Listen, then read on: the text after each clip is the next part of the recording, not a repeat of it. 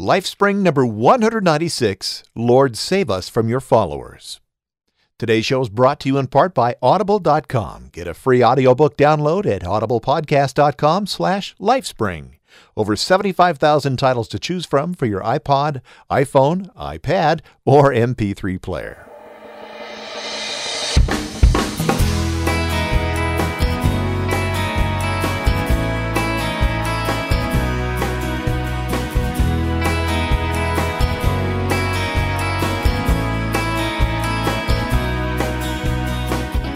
Welcome to LifeSpring. I'm Steve Webb, and I'm your host. It's so good to see you again. I've got a great interview to share with you today, so I don't want to take a lot of time in opening the show here. Suffice it to say that I'm doing well, the family's doing well, and I'll share more with you on the next show. But I want to really be sure that you get to listen to the entire interview today. So in the interest of time, we're going to get right to it. But first, I just want to say that you can write to me at steve@lifespringmedia.com and leave comments, or you can leave a message on my Google voicemail account, which is 951-732-8511. Let's see, iTunes comments are always appreciated. And let's see, you can even go to the show notes page at lifespringmedia.com and click on the appropriate show, which would be either LifeSpring or LifeSpring All Shows feed, and you can leave comments right there on the show notes page. So today's guest is Dan Merchant, sometimes known as the Bumper Sticker Man. He spent 3 years making a film called Lord Save Us from Your Followers. I'm going to play the audio from the film's trailer right about now.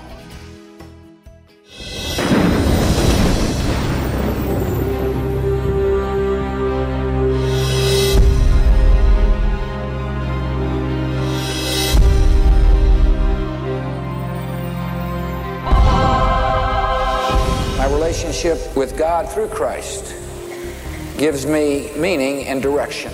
God bless you, and may God bless the United States of America. What impression does America have of Christians? Fanaticism? The Crusades. Warfare. Being really snobby. There may be Christians who think that this is a Christian country.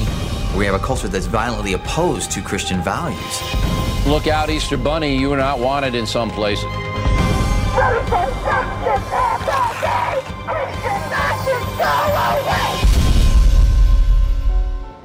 Hi, I'm Dan Merchant, and I'm a Christian. I know. That's why I made this movie. For the past 4 years, I hit the streets dressed as a human bumper sticker in search of a conversation with anyone willing to have one. So which one is he pointing to there, Jim? Get the hell out of my way, I'm late for church. I spoke with liberals and conservatives, believers and non-believers, and everyone in between. It's amazing what you can learn when you stop shouting and start listening. Jesus said, before you look at the evil out there in the secular humanist, you'd better take a good look at the evil that is within your own lives. There are a lot of hard feelings out there from many in the gay community who said all you wanted to do was condemn us. One of the things that kept me from being a Christian was being treated so poorly by Christians. That should break the heart of any Christ follower. It's not a coincidence that in the scriptures poverty is mentioned 2,100 times. But the one thing we can all agree is that God is with the vulnerable and the poor. Seeing this work is so profound. It's just the kind of work that I don't know who else steps forward to do it. If you want to talk about what is the best face of religion, the face of religion that is not divisive, but that brings people together and lifts us up, that's it. If we love somebody, we go out of our way to learn the best of who they are.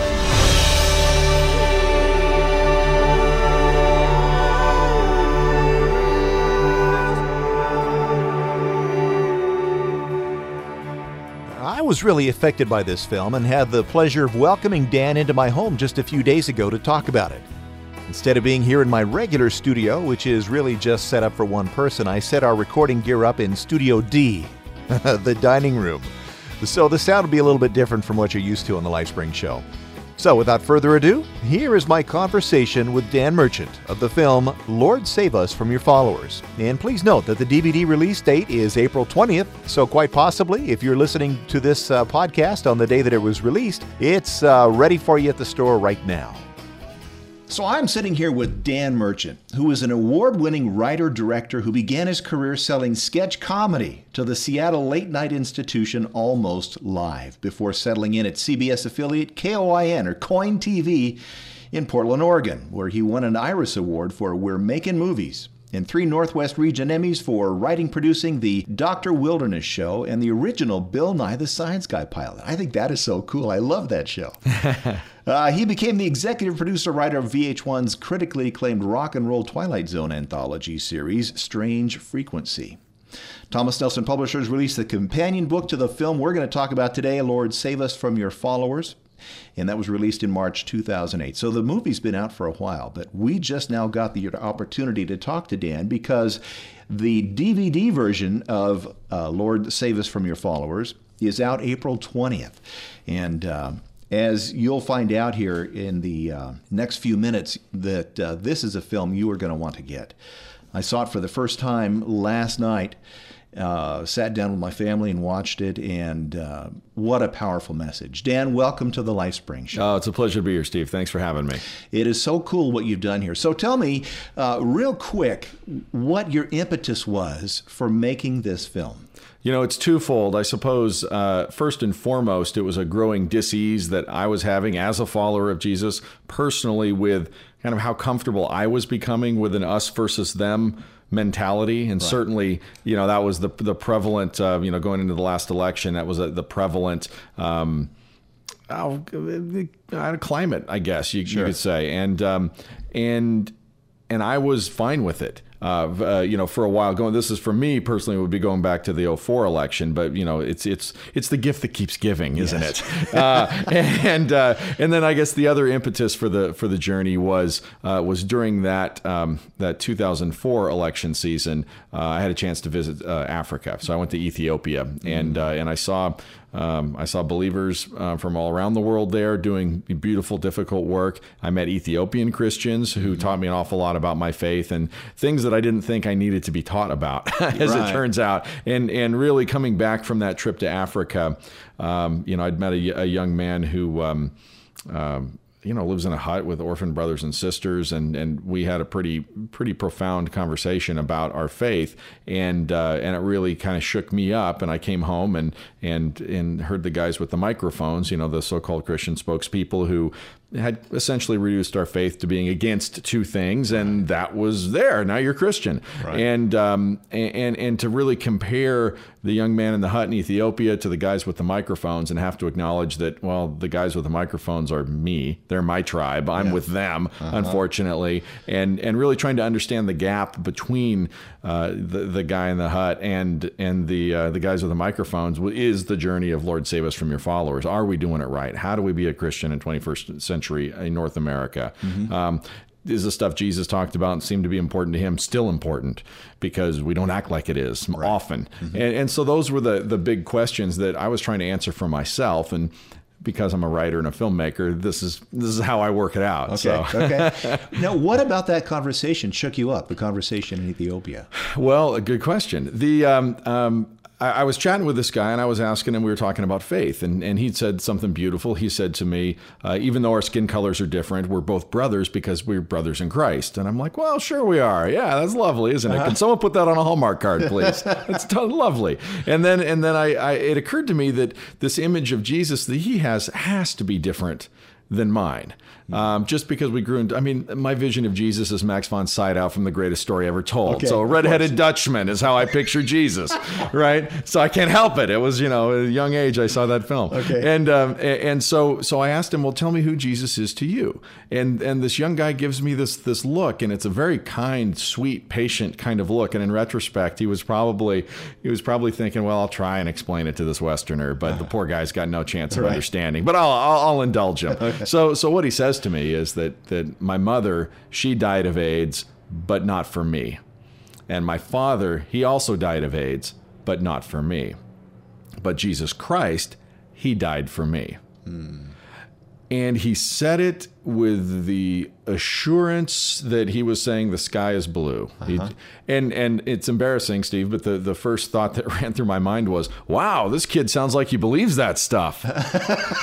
And then the next thought was, hey, wait, that sounds suspiciously like what I was baptized in a river for. That's, wait a second. Right. And it was one of those sort of Hitchcock, stretch zoom, Jimmy Stewart tumbling off the tower in Vertigo kind of moments where the rug just got pulled. And I'm like, wait, why does the way this guy described it sound foreign to me? Why does it sound better? Why does it sound like something I want? Isn't that what the heck? Yeah. So that was really kind of the emotional, sort of the gut punch to try and understand, well, what am I not getting? And then as I was describing earlier, the Dobsons and the Falwells and the Robertsons and the Tony Perkins and whoever your Christian spokespeople are, I'm like, why are they not reminding me of Jesus and giving me this thirst to know more when this humble kid who lives in a hut is?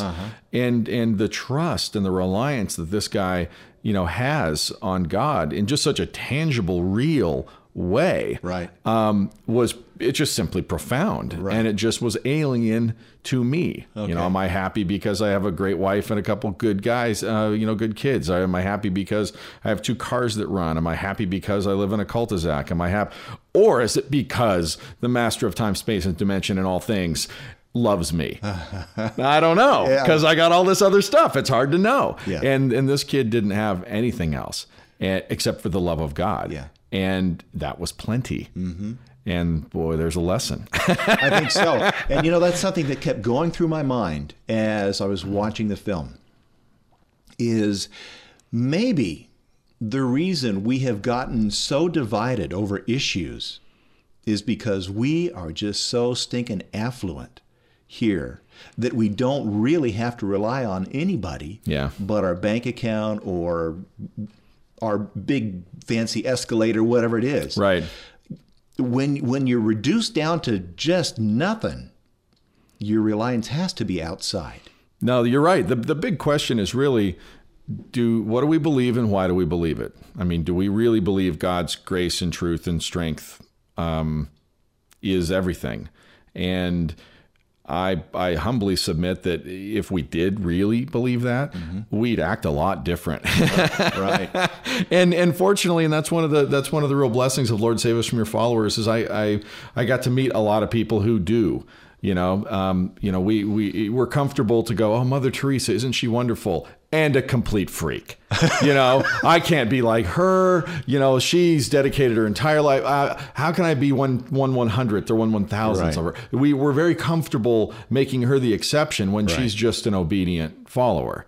These are not things to get on the Christian All-Star team. These are ways to be obedient. Do you love God and you want to show him you love him? Then try some of these things that incidentally Jesus did or talked about a lot, seemed to emphasize. And those are some of the things in that last, half hour of Lord Save Us From Your Followers that leave such an emotional impact on viewers and are beautiful examples of what happens when we do trust in God's truth and grace. It's amazing what happens when we bother, to let the Creator of all things in on what we're doing. Yeah.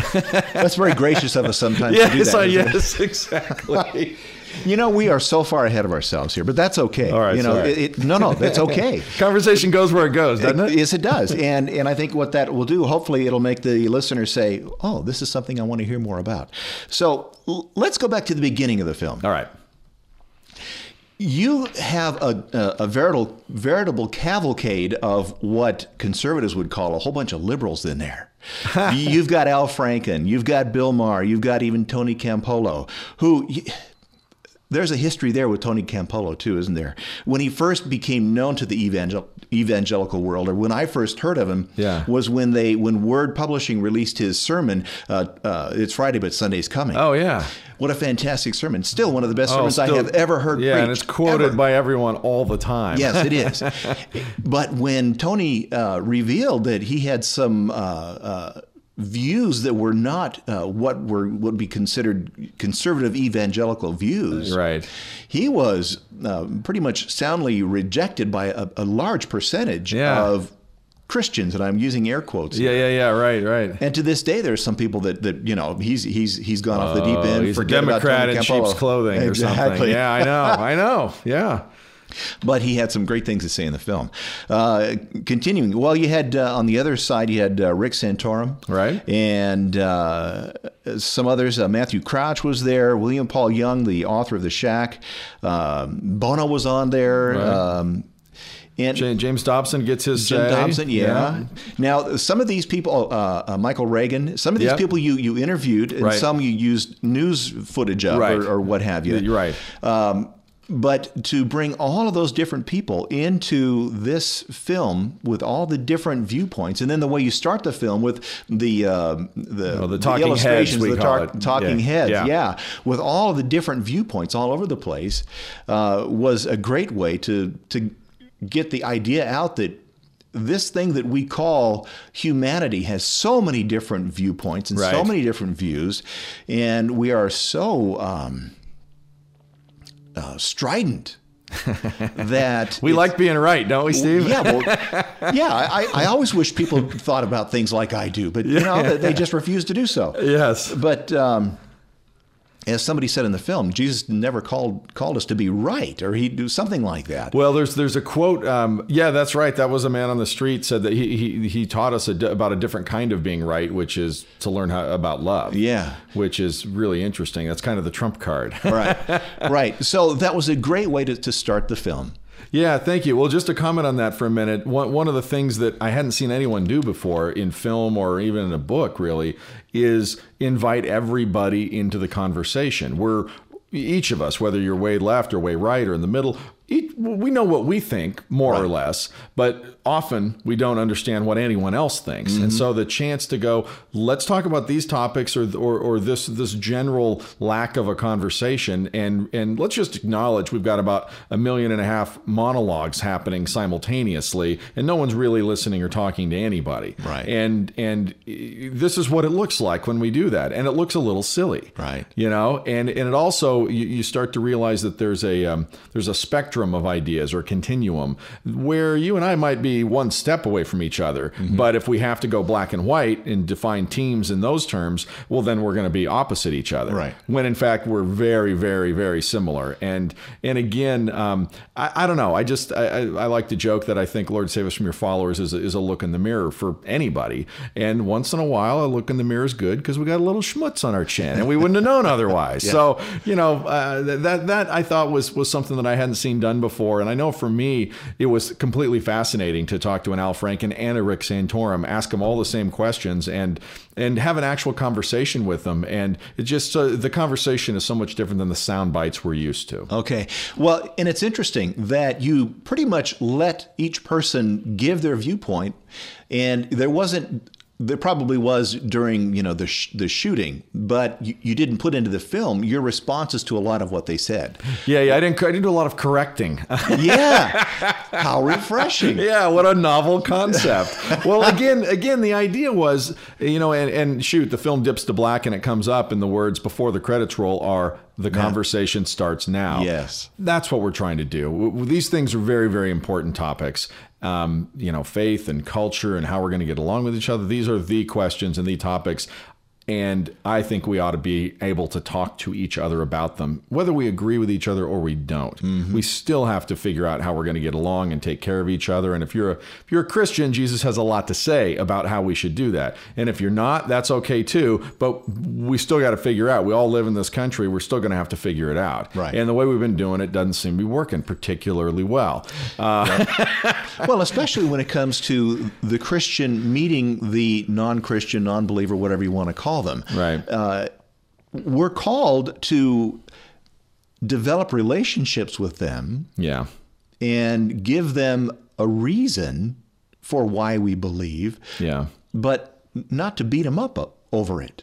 Well, I think you just said the key word, the magic word is relationship. I mean, it took me a couple years into this journey to go, that's the key. And if you go back and you take that paradigm of relationship and you lay it over Jesus in the New Testament, that's what he's doing. That's exactly He's building relationships right and left. Sure. And as anybody listening knows from living a life on this planet, the context of relationship completely changes the rules. If you and I are friends and I'm out drinking late and I call you at 3 a.m., it's a very different phone call if we're lifelong buddies and I know you love me and I can be vulnerable to you and go, look, I totally blew it. I completely screwed up. Can you help me? Mm-hmm. And then the fact that you helped me, you've earned the right to speak. Dan, you moron, you fell off the wagon again. What are you thinking about? Right. That kind of thing. It's a completely different context than, you standing on the parade route yelling at me. Right. It's the fact that anybody thinks bumper stickers or being on a parade route and screaming at someone is any kind of effective form of communication is laughable and embarrassing, and quit it right now. Stop. Take the bumper stickers off your car and quit it. Exactly. Well, and that is the key, is having the relationship. And the way we've been doing it is not with relationship. It's just been, I'm right, you're wrong, and you better get right or you're going to hell. Yeah. Yeah, and which again, interestingly, you don't see Jesus forcing people to check the box before he saves the adultering woman from the Pharisees with the stones, who had the law on their side. Absolutely. I mean, they were, quote, right. Yep. And then Jesus again pulls out the trump card that love is this different kind of being right. It's not the letter of the law; it's the whole law. Right. And boy, truth without the grace is not really the truth. Right. And one thing that I've said often on my show is that Jesus did beat people up, but it was the religious people. Yeah, who was it? Exactly. Yeah, exactly. He didn't beat up the non-believers. He loved them, and he let them see that, hey, I'm about love. And he met them where they were. Yeah. He met their needs, and then he said, oh, by the way, go and sin no more. Yeah. But he didn't start the conversation that way. No, he sure doesn't. He risks his life is how he starts that conversation. Mm-hmm. I mean, he stands up to the angry mob, right? Exactly. And says, hey, all right, guys, you're so clean. Let's talk about what you've been up to. Yeah. And yeah, exactly. And you know what? If we're willing, to stand up to the angry mob on behalf of somebody, if we're willing to face down the people with the law, quote, on their side, because we love this person so much, the way we're called to, you've just completely changed the way we can talk to people. And again, notice Jesus leaves the choice up to her. She wanders off. We don't ever know what happened to her. That's right. It was he leaves that choice. But boy, he sure made a point, and I imagine she considered that point in a whole new way. I think so. After being loved like that. I think so. But now recently, what the circumstances that people have been able to stand up and raise their voice and really get strident has been when they're in a safe environment, when they're with the people that they agree with all the time. Right. And they're saying, oh, are we, those guys over there ought to stop doing this and blah, blah, blah, blah, blah. Sure. But nobody seems to really want to take a risk anymore. Well, it's look, we're complicated, messy creatures, and relationships hard. I was having a conversation with a Christian rock musician who can remain nameless, but he and I were talking about this idea of, I think they call it mall evangelism. So in the South, I think it was in Texas or someplace, he was talking about this group where, they give the kids the tracts and they drop them off at the mall and save as many kids as you can, and we'll bring the bus back at 5. Uh-huh. And he said, oh, I think that's great. I think that's a super idea, provided that everyone you hand a tract to, you're willing to walk with for the next 20 years. Oh. You're willing to carry their crap. You're willing to let them be vulnerable to you. You're willing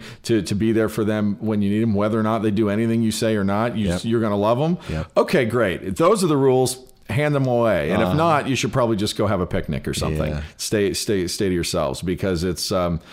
this Christianity, this requires a lot of us. Mm-hmm. If we really want to play, if we really want to try and show God we love him, if we really want to try and understand, what Jesus was about, it costs a lot. It does cost a lot. And it's not about numbers. No. So many people, I witnessed to, X number of people last week or whatever. I mean, that doesn't matter, because just vomiting the message to as many people as you can is not relationship. Yeah, well, and I'll tell you what, one of the big things that I've learned on this, and I think we started shooting the movie in December 2005 and shot segments over the next 3 years, and the last year and a half or so I've been out touring with it. The movie came out in theaters last September, and I was out all over the place with it then, and I just have not met one single person who didn't already have an idea of the Jesus story, or repent or burn, or accept Jesus into your heart or you're going to hell. Everyone knows that. I have not met, honest to God, I have not met one person who wasn't familiar with some version of that story. Really? And the shocker is I've met hundreds, maybe pushing into thousands now, of people who have never experienced the love of God. They've never felt it. They've felt this shallow fairy tale, and without the heart transforming truth that goes with that, right? It's just as a bunch of words. And usually those words come from people who aren't willing, you're not even willing to get to know me. Right. You don't even know my name and you're shouting at me. Yeah. Get to know me, walk in my shoes. That's why I hate street preachers. I can't get a word in edgewise to tell them, hey, dude, I'm on your team. Yeah. They won't listen. Right. I can't get a word in. A couple of summers ago, I was at the Huntington Beach Pier. There was some big event going on, big skate event, surf or whatever it was. I forgot now what it was. But there was a guy at the beginning of the pier that had this great big sign that said something like "Repent or Die," some craziness like that. And there was a circle, probably at least 30 feet radius around this guy where nobody would even get close to him. Oh my gosh. And everybody's just field. avoiding this guy. Exactly. It's like a force field. That was it. And I'm going, you really think you're being effective, dude? I mean, yeah. You may be effective, but for the wrong direction, the wrong reason. And as you can imagine by now, I've heard about every, rebuttal that anybody wants to throw. It's like, well, the truth divides. That wasn't a force field. That's the truth dividing. It's like, I think we ought to be open to the idea that we might be dividing first. I just think we need to be open to the idea that we ought to stand out of the way a little bit and let the truth show up once in a while before we're, Lord, I got this. Yeah. I got this. The Holy Spirit, back off. Yeah, I right. got this. Yeah, I'll straighten this guy out for you, and then you can come in, okay? How's that? Well, it's funny. I've got some devil's advocate questions here. Oh, well, bring them. Let's do that now. I wanted to talk about some of the people in the film that really touched me, but let's go ahead and do these devil's advocate Okay, things. Sure. One of the things that the Christians are attacked for is, the hate and pointing out people's sins and stuff like that. Right. Well, the prophets pointed out the sins in the people around their society. God told them, you go tell them, repent or die. Yeah. So what do we say to that? What are we as Christians supposed to do? Well, first, you better be darn sure that God spoke to you and told you to go out and do that. If you feel like that's your, hey, if God spoke to you and told you to go do that, then go do it. Mm-hmm. I feel like God spoke to me and told me go make this movie. Mm-hmm. I know how that feels. Yeah. And it's pretty crazy to go out and spend 5 years of your life and go broke making a movie that you think you're supposed to be doing. Right. And so I respect that and appreciate that. But, one of the other things, that I asked, I was talking, I had lunch with Campolo not long ago. And I said, no, what's this false prophet business? Give me, what's the definition of a false prophet? And he goes, oh, well, in the Old Testament, it's if the prophet said something was going to happen and it didn't, then they were false. And that was that's a pretty simple definition.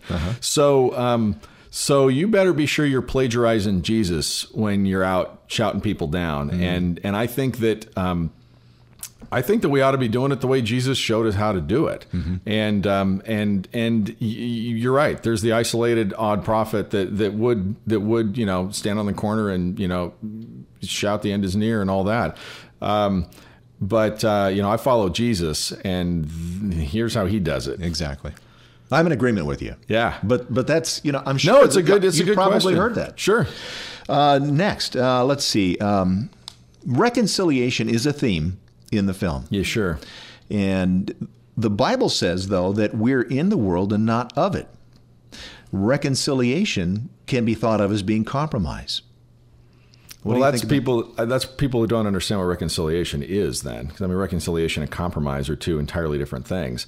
And here's the thing that's fascinating, that why did God give Eve to Adam? Because he didn't want him to be alone.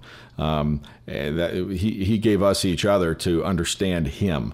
And what's fascinating, this is my personal experience on this film and in my life in the course of making this film, is that when we start to understand how to reconcile with each other, what we're really learning and practicing is how to reconcile with God. Yeah. And then when we can reconcile with God, then all this stuff gets a lot simpler. honestly, most of us don't want to reconcile with God completely because we think it's going to mess with our mojo. Yeah. We think it's going to, there's some stuff we like doing that we're not sure if God's okay with it, and I don't want to ask him. Yeah. Because then he might say no. I mean, that's how I am. And I'm sure most people I know are like that. And I think that the reconciliation, and it takes two parties. We're speaking in the abstract about reconciliation, so I'm trying to think of specific examples. But the act of biblical meekness, restrained strength, is. It's an amazing, it's not an accident that makes its way into the Sermon on the Mount. I mean, that's good stuff, and we don't do it. Humility, the lost art of humility, all those things are present in the act of reconciliation. They've got nothing to do with compromise. They have more to do with the just trusting in God, trusting in God's grace and his truth in the fullness of that. But if I make friends with these people, aren't I saying that it's okay to be the way they are? They are. Clearly, yeah. Today, Steve playing the part of somebody who's never loved one of them. Thank you. Beautiful performance. No, I mean, that's the thing. I mean, I get along these lines, you're just going to love people straight to hell, Dan. Spoken from someone who's never tried to love someone they don't like. Yeah. That's not what happens. Maybe I've never met anybody. I hear about it once in a while who've had the kind of the road to Damascus experience. That 1 minute they're heroin addict, rock star, blam, and the next minute they're not. Right. I don't know anyone like that. All the people I know, and I'm 45 now, so I've seen a few people. It's a progression. Tick, in this progression, it's a journey. Yes. We've done people the disservice to say, hey, say the sinner's prayer and you're in. There you go. You're done. Good. It's like, no, it's step one of a journey. Yeah. It's acknowledging, the truth of Jesus Christ and who he was and why he died for us and who God is. Now it's a journey to know God. Mm-hmm. And that's an ongoing, lifelong thing, folks. And, yes, it is. For people to think that, hey, I said the prayer and gosh, I don't feel, you want to know why there's so many dissatisfied Christians? You want to know why people don't go to church? And because people don't think it's real, because they said the magic poem and nothing happened. Yeah. They don't get it's a journey. Yeah. And I get it mostly, now because I've spent 5 years on this kind of journey, just going, all right, God, what do you want? Mm-hmm. What do you want from me? Right. Really? Al Franken? Okay. He said yes to the interview. Let's go talk, anyway. So who was that's a good segue. Who was the first really out there liberal that you interviewed for the film? Was it Al Franken or? Let me think. Campolo was first. Of course, I wouldn't characterize him as an out there liberal, but yeah, it was Campolo, and then Al Franken, and then I think Michael Reagan might have been the next interview. So I think those three were the first three that really kind of helped give me perspective on what the quote polar opposites were thinking. And then Santorum came a bit later after his failed re-election bid. Right. And it was fascinating to hear Reagan and Franken say things that are like, you guys almost made the same point, and it's like, I wouldn't have expected that, but that's because we're, I think often what we do is we have our position and we look for the 2 or 3 points that support it and we ignore everything else. Yeah. And we're not really honest or fair at times.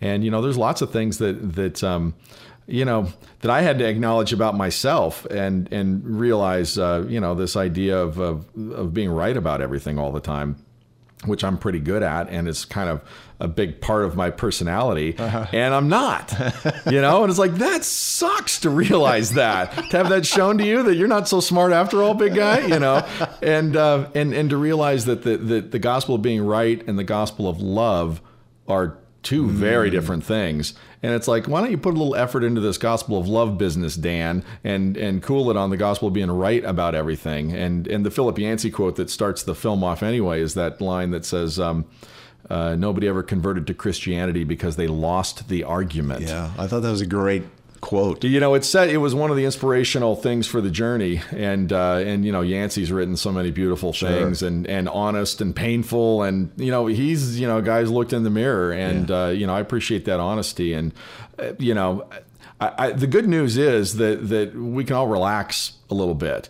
You know, if the ballot measure passes that you campaigned against and it passed anyway, guess what? The world's not going to hell tomorrow. Mm-hmm. It's been going to hell from day one. Yep. So relax. Yeah. What your job is, if you say you're a believer, is you be on a journey to know who God is, and God is going to show you how to reflect his love to others. Yeah. Those are your jobs. Yeah. And the little details, whatever, that stuff sorts itself out. If those are the things you're doing, good stuff is going to come your way. And my experience is it really makes life a whole lot more fun to live. Totally. When you're like that. Oh my gosh, yeah. I used to be a real political radio junkie. And I found myself angry all the time. Oh, for sure, yeah. And it would drive me crazy. And now I hardly ever will listen to talk radio or political radio because it isn't good for me. Yeah. Number one, whether I'm angry about something or not is not going to change it. Yeah. And number two, it doesn't help me in my relationship with others. Yeah. And so I've turned that stuff off since then. My blood pressure is much better. You know, I could go on and on. So can I quote you saying Glenn Beck will kill you? Is that what can I go there with that? Sure, you can go there if you want. The thing, and you know, obviously there's a section in Lord Save Us from Your Followers that kind of speaks to this point. And you know, it's buyer beware. The audience just has to understand there really isn't a difference between, you know, Dave Letterman's monologue and Glenn Beck's presentation. Mm-hmm. It's entertainment. Yeah. It's just entertainment. Don't pretend it's news. Oops. Don't pretend it's news. Don't pretend it's you know, late breaking stuff. It's like Bill O'Reilly will throw stuff out and have to correct it 3 months later. But I mean, it's dinner theater. It's supposed to be fun. Right. You know, and some people get it, and some, you know, it's like a sporting event. We go to a hockey game or basketball game, we scream our guts out. Well, some people like to do that with talk radio or cable news. So it's like, okay, I get it, but for those of you who that's not what you're doing with it, be buyer beware. Exactly. Yeah. We'll get back to the interview in just a second, but I wanted to take just a minute to talk about Audible.com. I'm so happy to welcome Audible to the LifeSpring Media family. It's taken quite a long time, but we finally got the deal made. Audible has supported podcasting for some time now, and you probably know that if you listen to other podcasts like Leo Laporte's Twit. But I can speak from personal experience as an Audible customer, and this is true, that this is a company with first-rate customer service. I'm happy to have them on board. And for you, the faithful listeners of LifeSpring, Audible is offering a free audiobook download with a free 14-day trial to give you a chance to check out their service for yourself. With over 75,000 titles to choose from, it's a pretty safe assumption that you'll find some books there that you really enjoy. And to get you started, I'd like to recommend one of my favorite books, Oswald Chambers' My Utmost for His Highest, the #1 devotional book in the world. This is a revised and an updated version which speaks to us in a clearer and more dynamic method than ever before. Oswald Chambers has influenced the lives of millions of Christians worldwide, and his ability to take the weightiest of topics and apply them to everyday life is one of his greatest gifts. I can easily see this becoming part of your normal commute, either going to work in the morning or coming back in the evening. What a great way to start or end the day. On this particular edition of it, the audiobook, Michael Card is the narrator, and he's an award-winning singer, songwriter, author, and teacher. With over 20 albums to his credit, 19 #1 songs, and more than 14 books, he is uniquely gifted and qualified to narrate My Utmost for His Highest. His nuanced and thoughtful reading of this timeless classic provide a magnificent opportunity to anybody, regardless of their familiarity with Oswald Chambers. You can have this audiobook free right now if you'll get on over to audiblepodcast.com/lifespring. I'm thinking you'll be glad you did. That's audiblepodcast.com/lifespring.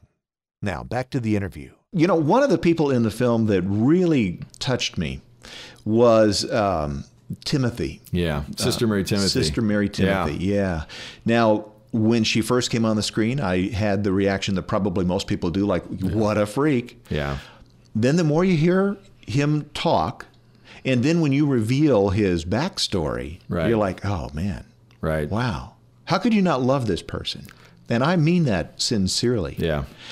And I've had an experience like that with someone else. When I was early in podcasting, I got in at the ground floor practically podcasting. Mm-hmm. And I was at one time a part of one of the largest podcast networks. And there was one of the hosts on that network was not as far out as Sister Mary Timothy, but drag queen, dressed up, the whole thing. Right. And I met him one time. And he seemed to be pretty much ready to have, a fight. Mm-hmm. But I didn't approach him like that at all. And he asked me why I do my show. And I told him that it was because I want people that don't know Jesus to understand who he is and that he loves them. Mm-hmm. And he loves you, I said. And it made him stop for a second. Wow. And he said, I would like to talk to you more about that. But we were in a situation where we couldn't. Right. And so that was the first time that I had, that kind of an experience. Yeah. And so in seeing the progression of what you revealed about Sister Mary Timothy, it was like a real flashback for me. Oh, interesting. Yeah. And I've done shows about homosexuality on the LifeSpring show, and I've gotten a lot of input from homosexuals that, Steve, I never knew that a believer could have that attitude, that you love us even though you don't agree. Right. And I've never been judgmental when it comes to that on the show. Now, the same confession that you made in the confession booth, I would have to confess the same thing. I've told the jokes and everything else. Right. But when you have the relationship, again, we get back to that. When you get to know them, it's like, how could you not love that person? Yeah. It breaks your heart that they don't have that relationship with a God that loves them. Yeah. Yeah, that they don't believe that's there, that they don't believe that's what we represent. For people that don't know who God is, they're looking at us to try and understand it. Is there something that Steve has, a patience, a kindness, a quick to a smile? Is there something that Steve has that I don't have that I want? Where did Steve get it? What is it about him? What is that peaceful aura? What is that, the lack of a temper under a pressurized situation? What is it? People are looking, mm-hmm.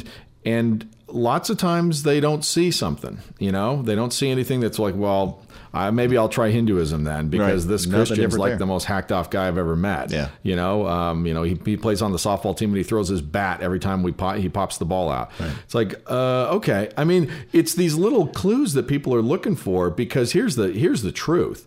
Just like the friend in your story, everybody's on the same journey you and I are on. Everybody's trying to find their way home. Yeah. And some of us have taken big detours, and some of us have made crummy decisions that have cost us a lot. Some of us have walked a pretty straight line, but it's still the same journey. Yeah. We're still trying to reconcile with God.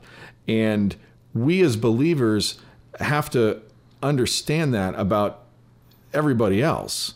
And we have, they wrote down the whole business about how God, created everybody, and how God loves everybody, and how God so loved the world that he sent his son not to condemn it, mm-hmm. but to save it. Right. So why are those words not important to us, and lots of other ones we choose are? Those are just such basic fundamental things. And the thing that I learned specifically from meeting Sister Mary Timothy was, I need to try and look upon every face I see.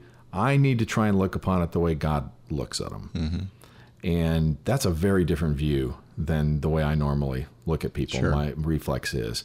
And it's not the natural way. It's not. And Tony Kriz has a beautiful line in the movie. He's better known as Tony the Beat Poet from Donald Miller's Blue Like Jazz. But he has this great line that, to love someone is to look for the best of who they are. Yeah, I wrote that down in my notes. Isn't that a beautiful line? Yep. And it's not it's not, don't identify me and characterize me or caricature me based on my worst trait.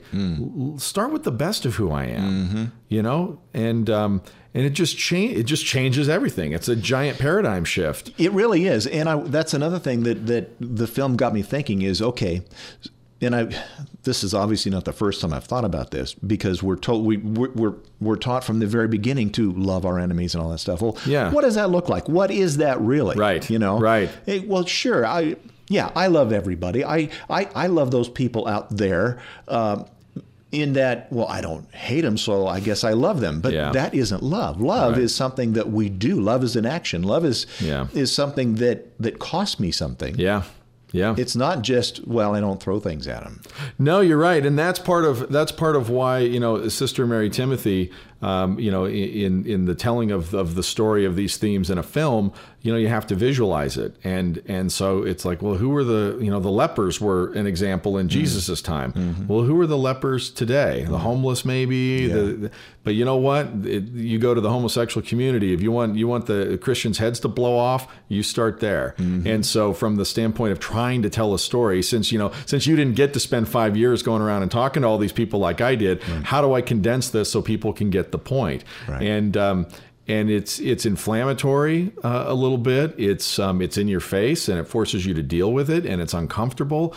But if you hang with it, I think you understand the point that we're talking about, which is, look, if we signed up with Jesus, he got the compassion thing. He trademarked that one. Yeah. He's the guy up on the cross, letting the thief in moments before he dies. Yeah. How many of us are actually okay with that? It's like, oh, come on, I've been good for years. Yeah. That guy was good for 3 minutes. Come on. That's not fair. Now, that's where we go. Isn't there a parable that kind of parallels that? Oh, I don't know. I steal everything from the Bible, so you'll find it all in there somewhere.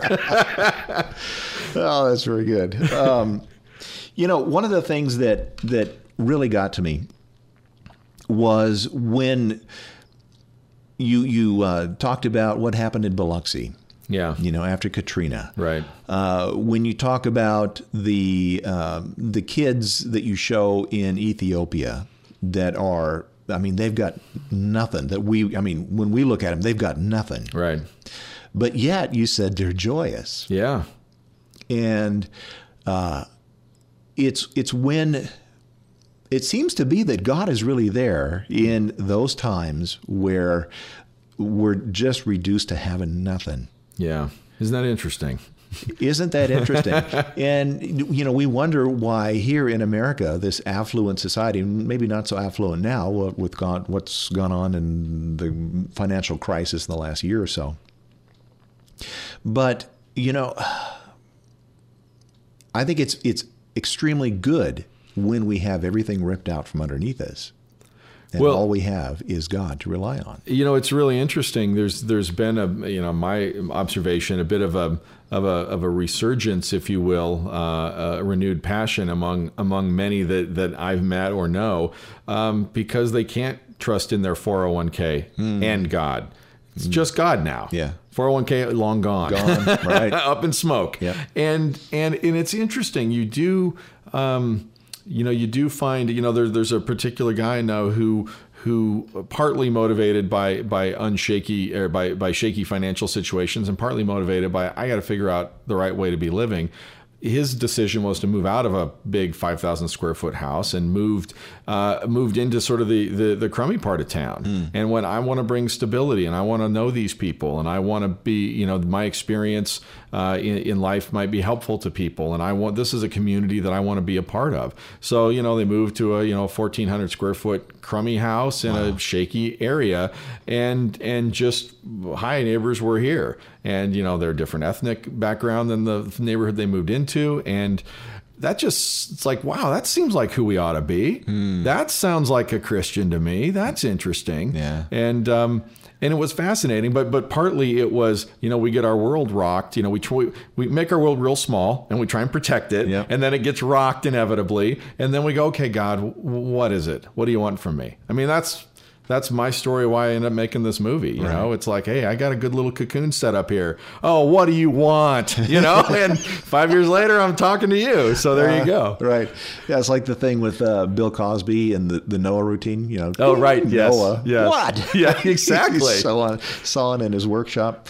Yeah, and so God will sometimes, if we're listening, rock the boat, and sometimes if we're not listening, he'll literally rock things. You know, it's true. And to me, the big relief, and I'm sure people have told me this my whole life and I never quite heard it the right way, but that surrendering to God, surrendering in God is synonymous with freedom. Mm-hmm. It equals freedom.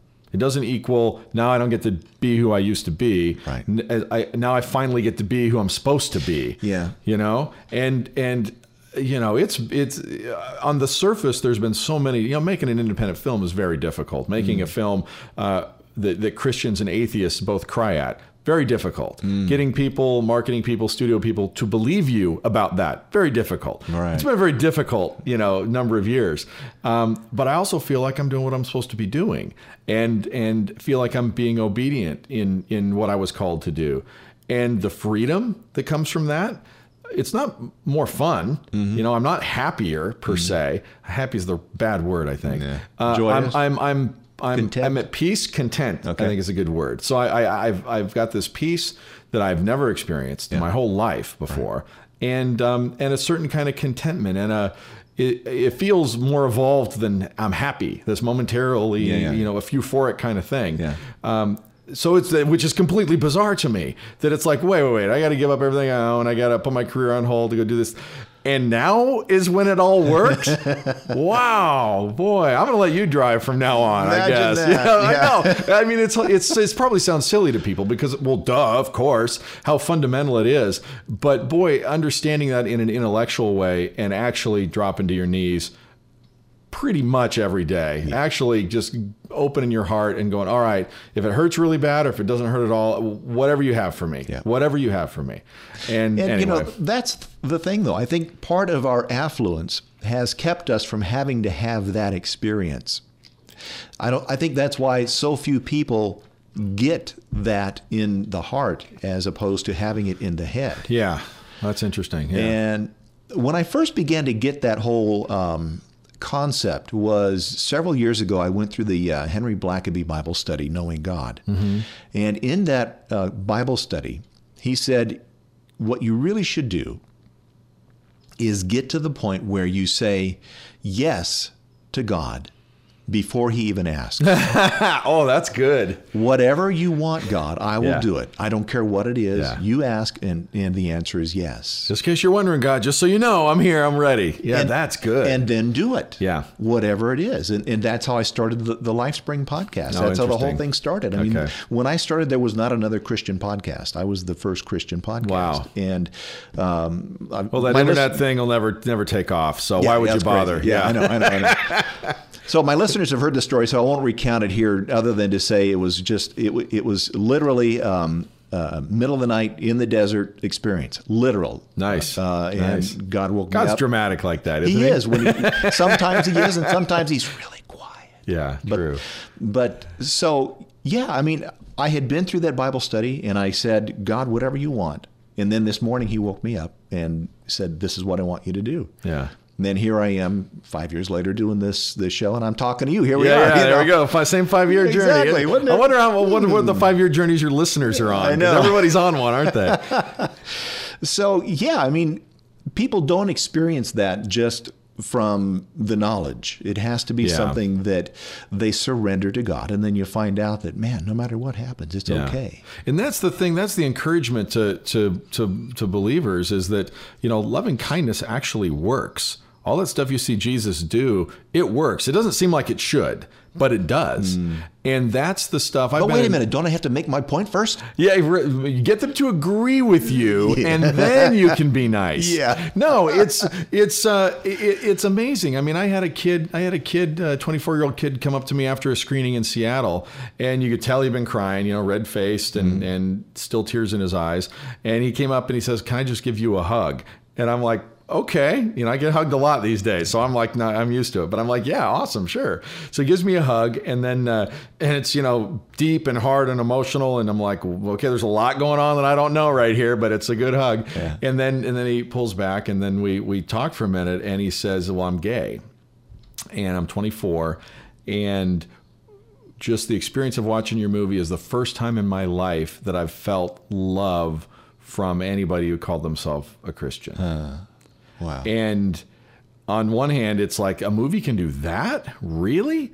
And then the other thought I had almost immediately was my heart broke for him. Yeah. It's like 2.5 decades, and this guy's going through whatever it is he's going through, and this is a novel idea that Christians can love. And then the third thought was I sort of got mad at the church going, come on, you guys are on every corner in every city. Where are you? You know, quit making rules of membership and start doing the hard thing, which is to love the people who are unlovable. You know, whoever that is for you, that's where you ought to start, because you don't know God until you start down that road. You might think you do, but you don't, unless you're going to go into that uncharted place where you're scared to death and don't know what to say. Right. And you have to listen for that whisper, and he'll give you the words. And that's the thing. We create that space. You know, the Holy Spirit, Jesus tells us, you know, that he's leaving us a helper. And what's fascinating is that, you know, he tells us it's a helper that's going to help with the truth. Yeah. And he tells us, love one another. And I'm going to leave you a helper that's going to bring the truth. Isn't that fascinating that it wasn't reversed? Yeah. I need you to share the truth with everybody, and I'll send you a helper that brings love. No, it's the opposite. Yeah, interesting. At the end of Matthew. Yeah. And that was fascinating to me. So I think if we do what we're supposed to do, if we're to love one another, then we create that space. The Holy Spirit, another crazy invisible thing we say we believe, the Holy Spirit shows up.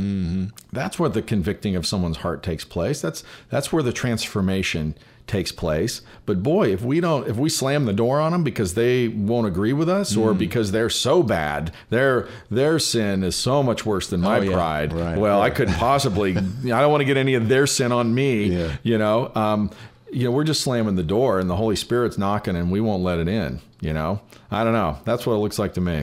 Yeah, I agree, and I think that so many of us. I mean, I would venture to say that virtually every church in this country is more of a Christian club than a Christian ministry. We minister to each other. You know, when I'm hurting, I can go to somebody in my church and they'll pray for me and stuff like that. And that's okay. I mean, that's good. I mean, we all have our hurts, and we do need to pray for one another and things like that. But I think Jesus spent more time out ministering to those unclean, the unwashed masses, than he did having his Bible studies with his disciples. He was showing his disciples how to be with those people. Yeah, you're right. How to build those relationships. And I don't want anybody to interpret that what I'm saying is, church is bad. No, church isn't bad. Church is great. But Sunday morning for an hour is 10% of what the church ought to be. Is supposed to be. I think. Exactly. Yeah. You know, and I've been fortunate enough on this journey of making this Lord Save Us from Your Followers movie to see so many churches that have got the thing turned inside out, and they are rocking. And it is amazing. And you'll go, oh my gosh, God lives in Waco, Texas? I had no idea. You know, there's churches that are figuring out what it is that Jesus is trying to tell us. Cool. And practicing it. And then it all breaks loose. I mean, once we get in motion, what's that old expression? God can't steer a parked car. And that's kind of what you see happening, and it's amazing and so encouraging. Okay, so tell me this: does it still look like church? Well, it depends what you think church looks like, I guess. No, it doesn't look like, sitting in a pew for an hour and sitting quietly and still and slapping your kid's hands because he's fidgeting. And no, I mean, it's, that's the church I grew up in. And, I mean, part of it, that, like I said, I think it's 10% of it. Yeah, I think that's part of it. I think that the nourishment is absolutely important, that somebody who understands the scriptures in the context of what Jesus was saying in, first century Palestine is very different than my interpretation in 21st century North America might be. Right. So somebody who understands it better than me to explain it, that's hugely valuable. Right. The worship is beautiful. The fellowship is beautiful. But we can also be fellowshipping when we're under a bridge washing the feet of the homeless too. There's a lot of ways to fellowship than the kind that's super convenient to me so I can get back for the Lakers game at 12:30. Exactly. There's again, it costs more than we pretend it does. Right. And it's so different than most of us have experienced. I guess that's very true. And so, yeah, it might not feel like church. It might feel like some grand adventure. It might, I mean, if for anybody that's gone to summer camp and done a service project in that community, or, your youth group has gone and done something, gone to, sing Christmas carols to the old folks or something, there's a million shapes. I mean, people come up to me after every screening. I don't think I remember a screening where people haven't come up and said, oh my gosh, these are Christians now. Oh my gosh, I don't do a thing for other people. I really want to. What should I do? Okay. And this is a beautiful place for the church to go, well, we could use your help with this Meals on Wheels thing, or we could use your help with the orphans, or we could, and the thing on a personal level that I tell people, and this is just my experience too, but it makes sense, I think, is well, God has you in a place that you're in for a reason. If you don't know what that reason is, get real still and real quiet with God for a little while. And go, God, why am I here? And then the other thing I tell people is, think about what your gift is. What are you really good at? What do you really love to do? What makes you feel more like you than anything? That's probably your gift. So understand what your gift is. Now, take a 360-degree view of where God has you and who needs what you have. And I guarantee you will see something you didn't see before. Yeah, that's good.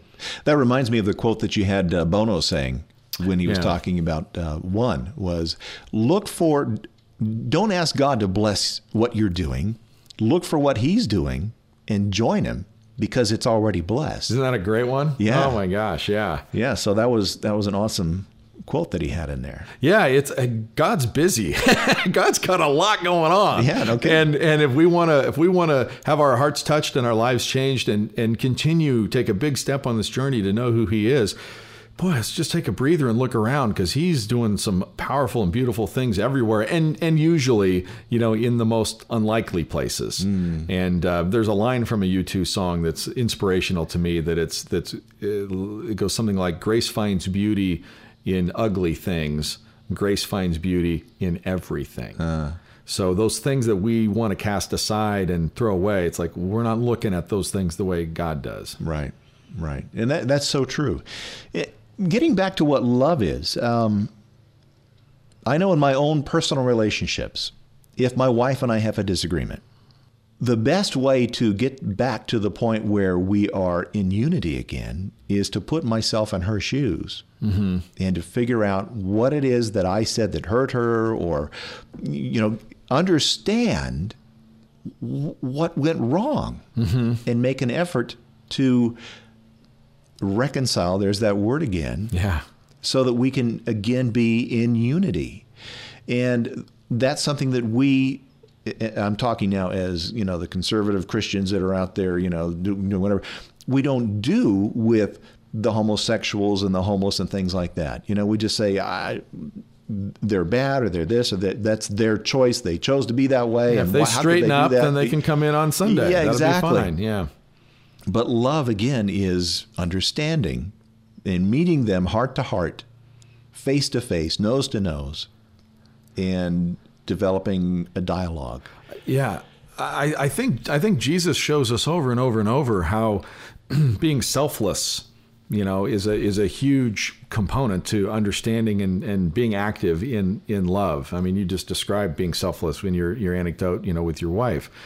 Paul, what's Paul's line? We have to die to ourselves. Yeah, right. I don't know anyone who likes that idea, really. Yeah, right. Those are hard. Those are difficult things. Yeah. I had a smart guy tell me once that at its best, love is a doorway, and God can move through our open doorway into whatever situation we're in. That we become the door. Yeah. So that means I've got nothing at stake. I'm getting nothing out of this. It's not pride, it's not ego, it's not achievement, it's not recognition. There's nothing in this for me. Much like Christ's life, of all the world's religious leaders, he didn't quite get a lot out of that whole deal. We did. He didn't. Exactly. Near the end of the movie, you say, life and people are complicated. Compassion should be given and not earned, that everybody has a rest of the story. And I think when we understand that, that's going to take us a long way to getting things better than we have in the past. Yeah, that was a big truth for me to learn. In the course of making that film. We've all had the experience of being at work, like, oh, what's Bob's problem? Mm-hmm. I yelled at him and whatever, and we had a fight, blah blah blah. But he was out of line. Yeah, it's like, well, Bob's wife left him this weekend. Oh crap! Oh, thanks for telling me. I wish I'd known that. I would have been nice to. Oh wait. He had to earn it. Yeah. Right. It's like I don't approach people as often as I should with the way Jesus did. Look at them the way God looks at them. But with come at people. We're Christians. We ought to be the compassion people. Yeah. We ought to be teaching people how that works. Well, that's another thing from the movie. You said that for people that have a problem with Christians, they don't really have a problem with Jesus. Yeah, that was an amazing thing. I dressed in this this bumper sticker suit, for a good part of the movie with competing ideologies, Jesus fish, Darwin fish, and everything in between. Right. And to go out on the streets of America, kind of, I don't know, we're probably in 20, 25 cities, and have these conversations with people. And one of the things we talked about I was trying to get at perceptions. I know what the media pundits on both sides would suggest are the truth, but I wanted to talk to the people, in between. And they're fairly mixed reviews of Christians. We're judgmental, we're hypocritical, we're we're this, that, and the other thing, and we're charitable, and we go to church. There's nice things mixed in, but it was very mixed. And then I'd ask those same people, tell me, what Jesus is known for. And you're healing the sick, loving the poor. There's this one particular the demon guy, the demon bat guy, the famous demon bat guy from Hollywood Boulevard. Yeah. I asked him, what are Christians known for? And he says, well, warfare, but we don't like to talk about that. Right. And then I go, oh, this ought to be good. Well, then tell me what Jesus is known for. Oh, healing the sick, loving the poor. Uh-huh. And I'm like, the demon bat guy gets Jesus? Oh, what's going on here? Yeah. He doesn't know me, but he gets Jesus. Yeah. And so,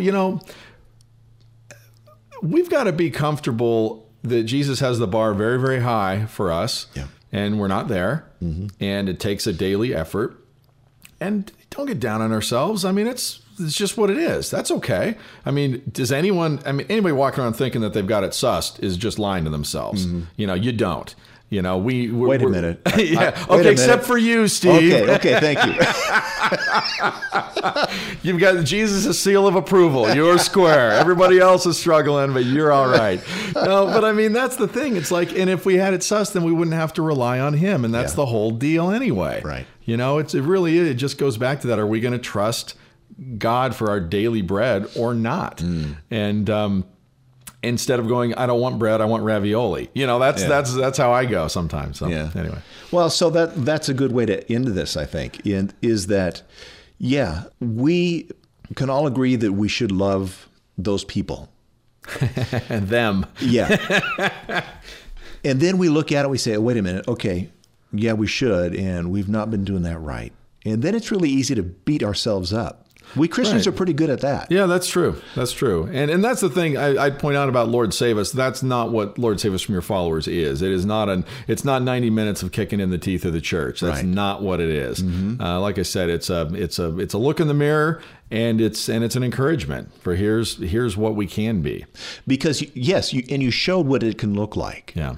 By the trip with Kink FM. Yeah, sure. Yeah. Sheila Hamilton, the news director, went to Africa with World Vision. Yeah. And here she is. She's a quote unquote heathen. Yeah, right. Yeah. But they go I did call her that. You're right. Yeah. Well, she called herself that. Oh, did she? Yeah, okay. She said, and we're still heathen. No. But see, I called her. I said, after they raised all that money for all those orphans, I said, well, that's not bad for a heathen rock and roll station. And then she picked up. So I teased her a little. Yeah. So, but she saw what it is to be a real believer. Yeah, she saw the real deal. What compassion was doing. Yeah. And then, but we need to be at the same time willing to give that same kind of mercy to ourselves as we say, you know what, we haven't been doing it right. Yeah. But let's go ahead and take another look at the way Jesus did it. Yeah. And see if we can kind of line up with that. There's a fantastic church in the Northwest that I know about that had gone through let's see, I think 3 building programs in 5 years, and which is fairly typical. They're a growing church. They're an exciting church. God's moving in it. There's a lot going on. And we, over the initial reluctance of the pastor who eventually acquiesced, we showed Lord Save Us there. And 800 people came to the screening, and it was this dynamic, amazing church event, awesome. Which is, you can go to the website to check out how to do the church event thing at your church or something. But what happened in the months after that was the church started to get outward focused. And my expression is, it's like, well, the lights flipped on. And to the point where they participated in this is in Portland, Oregon, mind you, which, my friends tease me. It's like, oh, the People's Republic of Portland, right? So godless Portland. And so this affiliation of, I don't know, there's I think 486 churches, combined with the city government of Portland, said, look, we've got all these projects, we need help. Do you think the church would want to help? Boom. Nearly 500 churches show up. Well, this church was one of them, and they're a small, 3,000 people on a Sunday maybe. Wow. So it's pretty good sized over a series of services. But they had about 1,500 people, like half the church, show up to do a service project at an inner city school that was in horrible disrepair. And because of that, some of the captains in industry that go to this church, have got Nike involved in building a new track for this school. And they basically went, oh, here's some people we can love. Hey, and I can do this, and you can do that, and you can do that. And boom.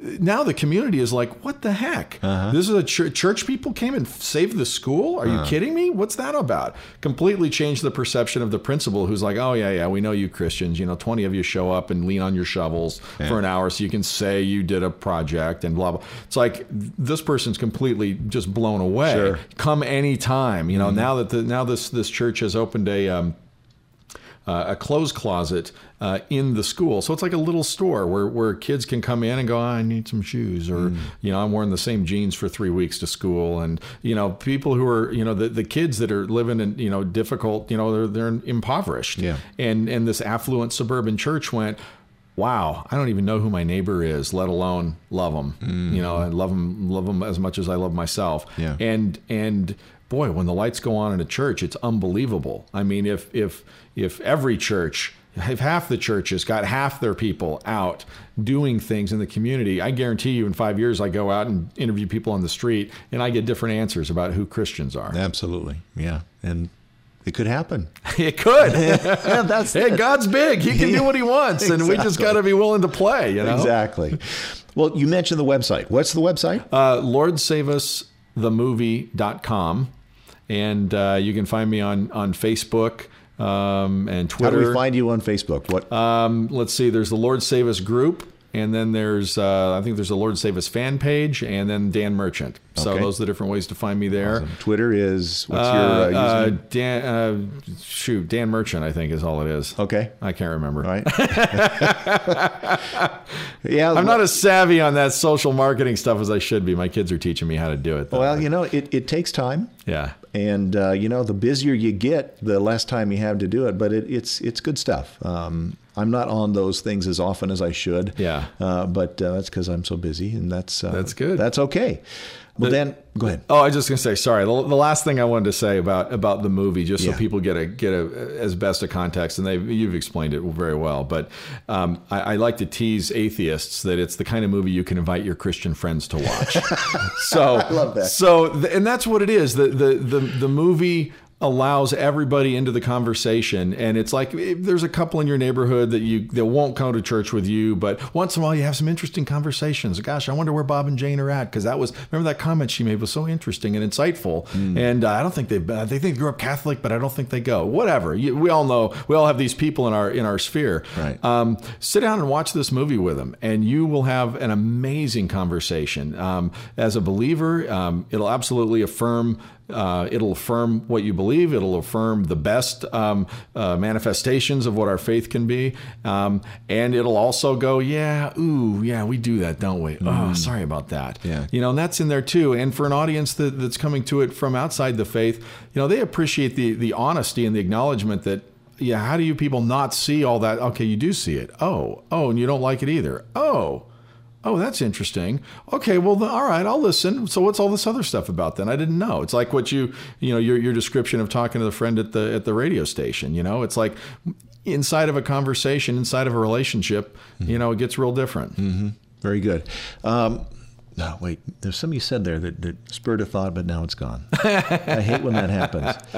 I've had so many thoughts going by, and you're just talking so quickly, It's like, okay, that's right. So okay. Sorry, I don't take a long enough breath between thoughts. Yeah, exactly.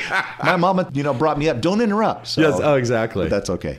Well, Dan, thank you so very much for being with us today. Really appreciate it. I know what it was. Yeah. Oh, nice. Dig. There we go. So I know Thomas Nelson published the book. Is there a study guide that goes with it? Yes, there is. In fact, so the Thomas Nelson put out a book, Lord Save Us from Your Followers. It's it's a lot of the same material and much more in depth. And of course, a book's different than a movie and how you tell the story. But it's if you like the movie, you'll love the book. And then yes, there's a study guide that goes along. I think it's set up right now for church events. So if your church orders the movie, you get the study guide with it. Okay. And it kind of helps the pastor facilitate the conversation, or small groups are doing it and things like that. And I imagine in the near future, we'll put that study group up on our LordSaveUsTheMovie.com page, where you can just download a PDF of it or something like that. But There's a pretty nice 20-page book that comes with the church event license. Cool. And yeah, it's a great. I mean, again, the conversation is really important, and if you haven't had these kinds of conversations with people who don't think like you, you'll come away. You'll come away challenged, I'm sure, but you'll come away strangely encouraged too, because it just feels better to be connected to, fellow image bearers of God than to not be connected. Mm-hmm. And that's an interesting sensation. And you have permission not to agree with everything that somebody else says. Mm-hmm. And as Rick Warren points out, I don't agree with everything my wife says. Right. So for that to be our criteria to have a relationship it's a falsehood. Yeah.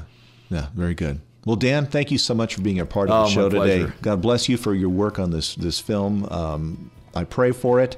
I know that he's already used it a lot, and I'm sure that now that it's out on DVD, it'll be reaching an even greater audience. So very cool. Thank you, Steve. Yeah, thank you. All right. So for more information, check out LordSaveUsTheMovie.com. A very special thanks to Dan Merchant for being so generous with his time. This show's been a long one, so I'll just say thanks for listening, and thanks to Audible.com. Remember to go on over to audiblepodcast.com/lifespring for a free audiobook download today. Check out My Utmost for His Highest or any other of their 75,000 titles. Till next time, may God bless you. I'm Steve Webb. But you know what? I think I'll leave you with the song We Are All the Same from the Lord Save Us from Your Followers movie. The artist is Sam. See you next time.